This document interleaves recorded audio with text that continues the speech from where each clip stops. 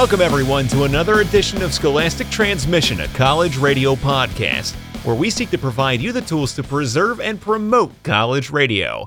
I'm Shane Garcia, and I am once again joined by the one and only Dr. Ralph Doc Rock Antonin. How you doing today, Doc? I'm doing very well, Shane. We need some rain, and we're getting it today because some of the stuff was starting to wilt a little bit. So I'm glad we're doing this on a rainy day. We're recording this episode on Monday, May 24th, and the previous day, the 23rd, it was a very warm, very hot Sunday, and the temperatures dropped about 25 degrees compared to what it was yesterday, and it feels a whole heck of a lot different, and probably a whole heck of a lot better for some people. Oh, yeah. I mean, I was actually yesterday sweating when I was outside. Couldn't believe it. So we're back to a little more spring-like weather, not summer.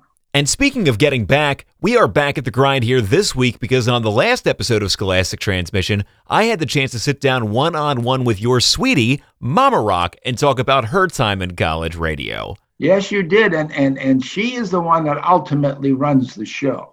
As she pointed out to you in the interview, she can shut me off the air at any moment if I misbehave because she has control of the board. She has the ultimate power. I'm waiting for that to happen when I'm interviewing you, Doc. You can do it too. You can shut me down. That is true. I do have that power, but nobody's power surpasses Mama Rock's power. Nope, she's the ultimate. She's the strong one in the family. She keeps us together. So on today's episode, Doc and I felt like this was an integral topic to talk about. It's one that we really haven't dove into yet, and it's one that is really needed. It's one that is very necessary to talk about.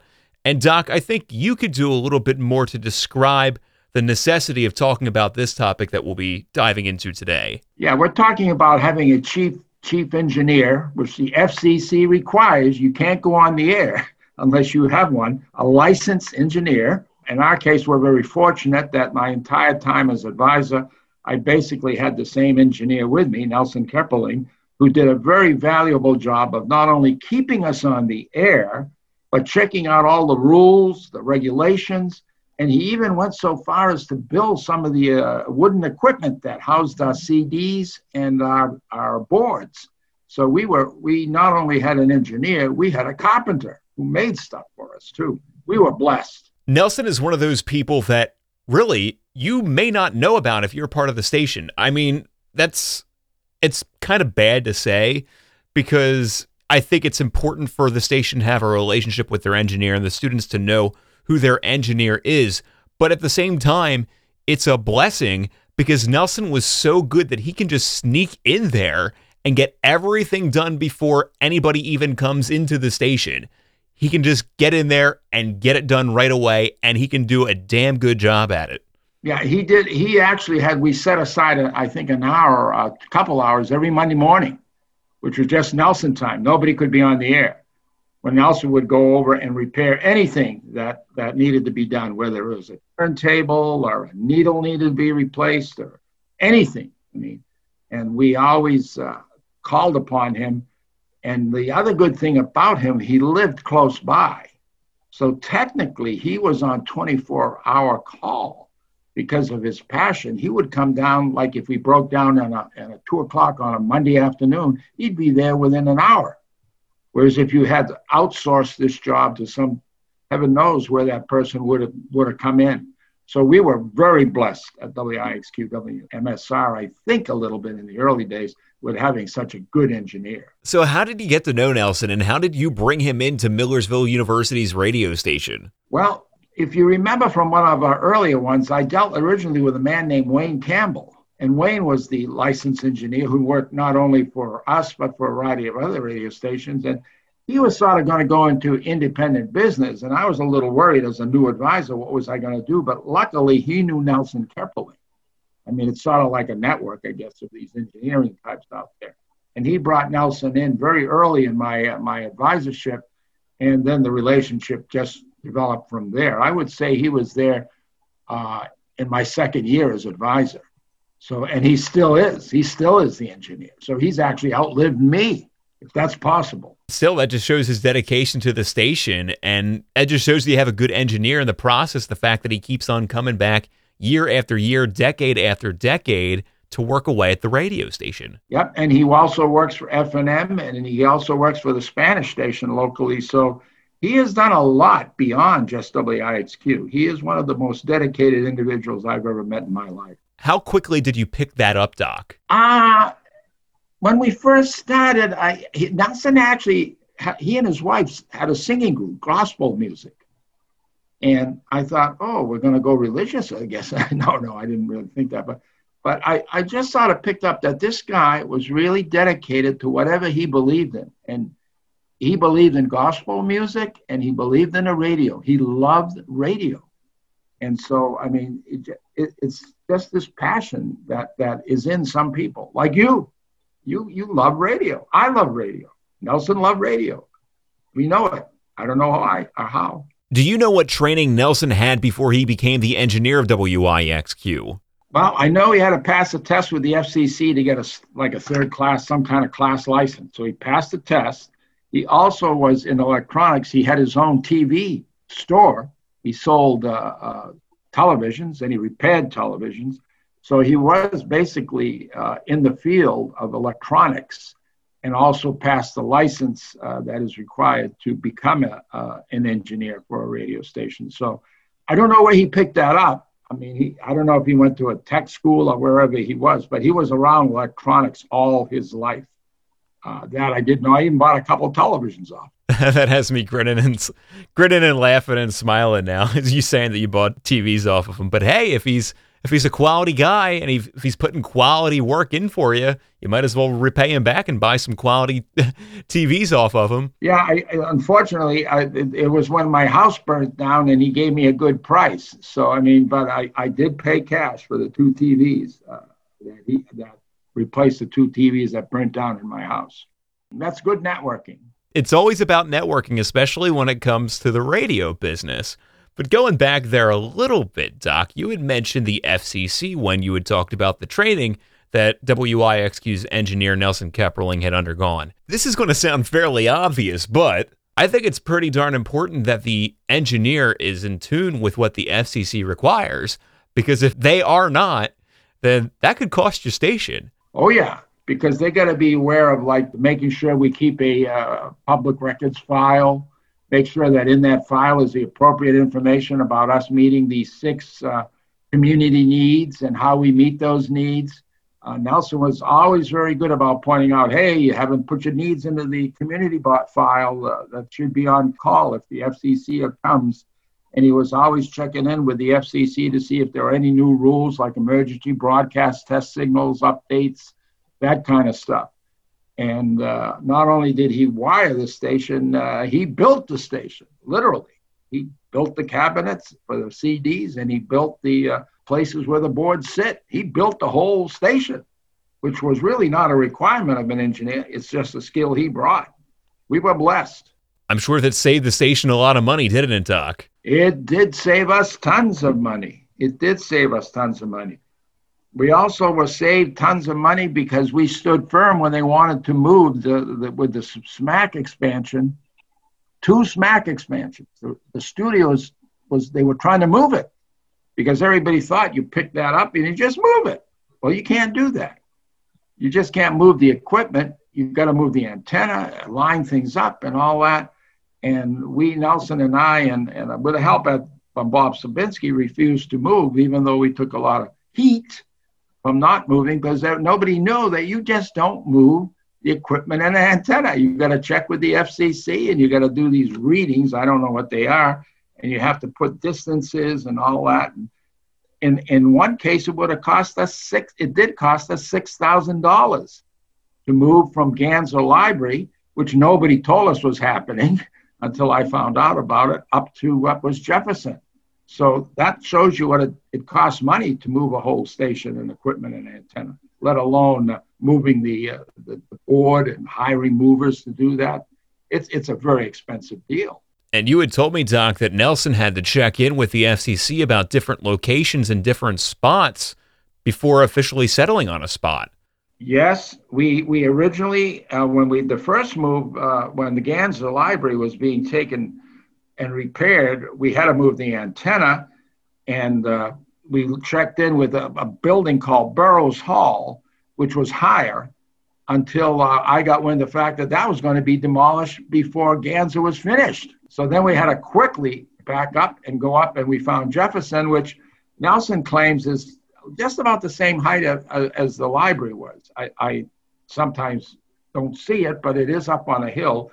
So a signal was moved to Jefferson Hall, and that cost us $6,000. That move cost us $6,000. Now, did you escrow money in advance for that move, Doc? No, we did not. That's one of the few times when I had to really hustle and find money from various areas to make that move. And luckily, we were able to stall the buying of some equipment that was fairly expensive. I think it might have been a slider board and a couple of things that we could get by with what we had.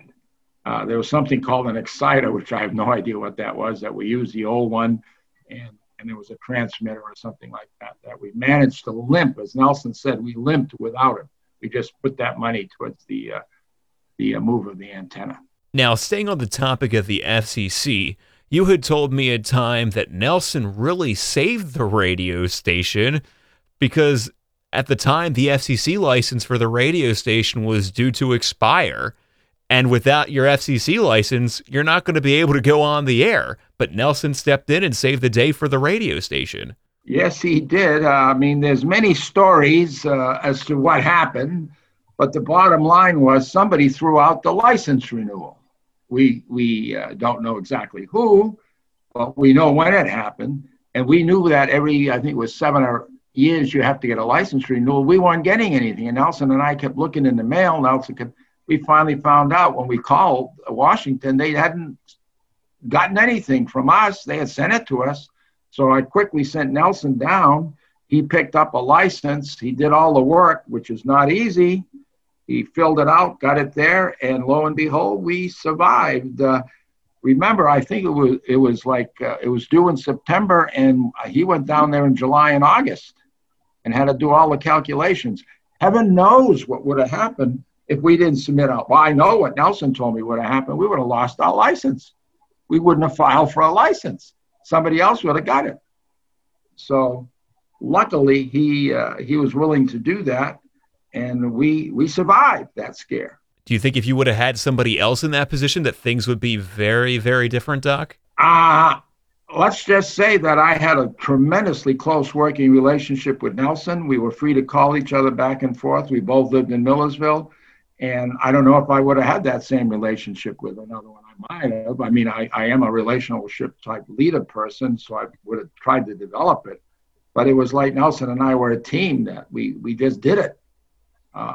Probably not would have been a lot more difficult without Nelson. Regardless of who your engineer is going to be, I think it is very necessary that whoever it is, whether or not it is the station advisor or anybody within the station, more so, I would say probably somebody on the executive council of your station, to have a close relationship with the engineer.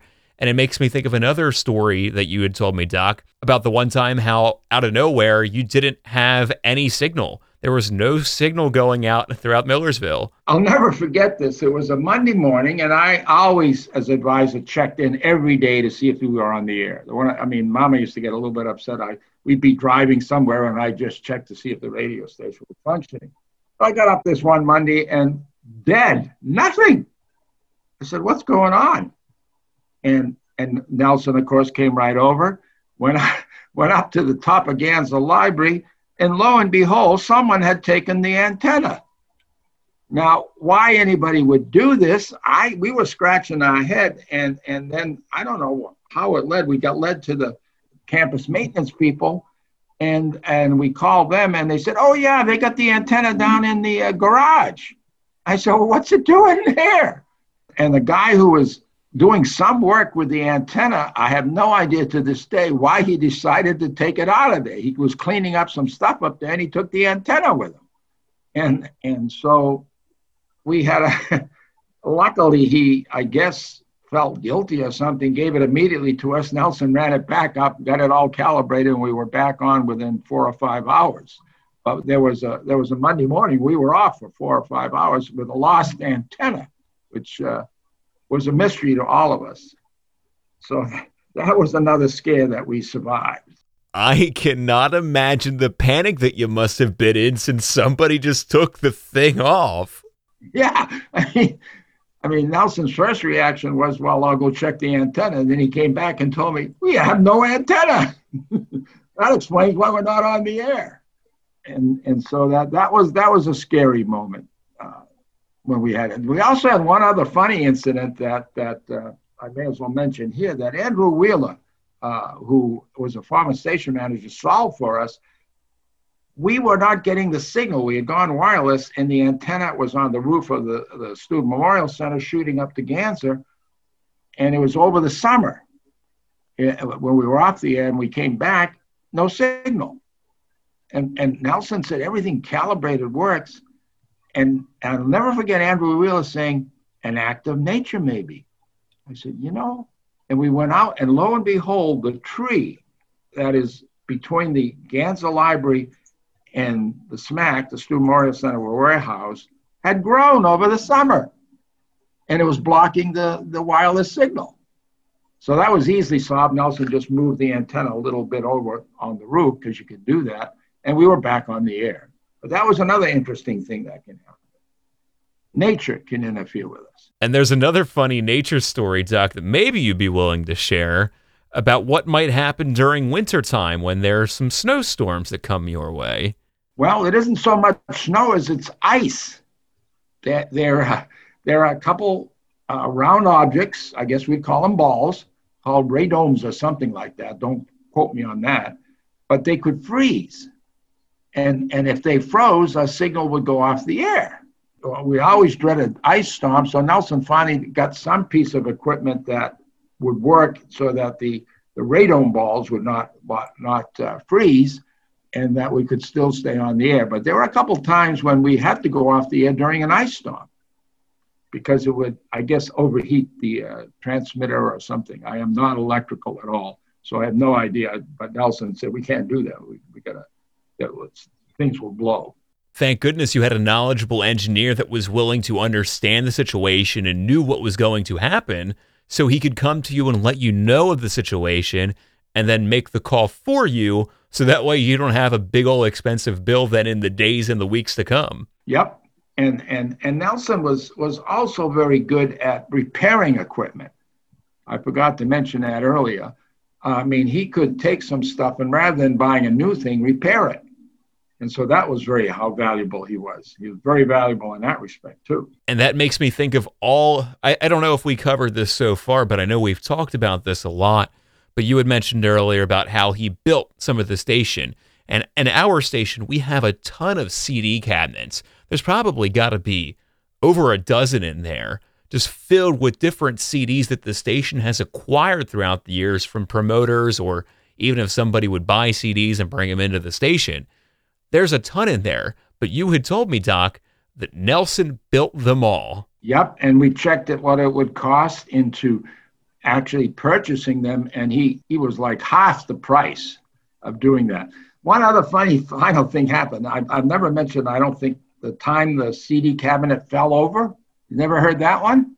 I'm laughing about it because I know this story, but for other people, Doc, if you want to tell the story, go right ahead. There was one day, I got a frantic phone call from a DJ that the one of the file cabinets, which attached to the wall, had fallen over. And I walked into the station. Nelson came with me because I said, your cabinets are down. I mean, I saw it and called him.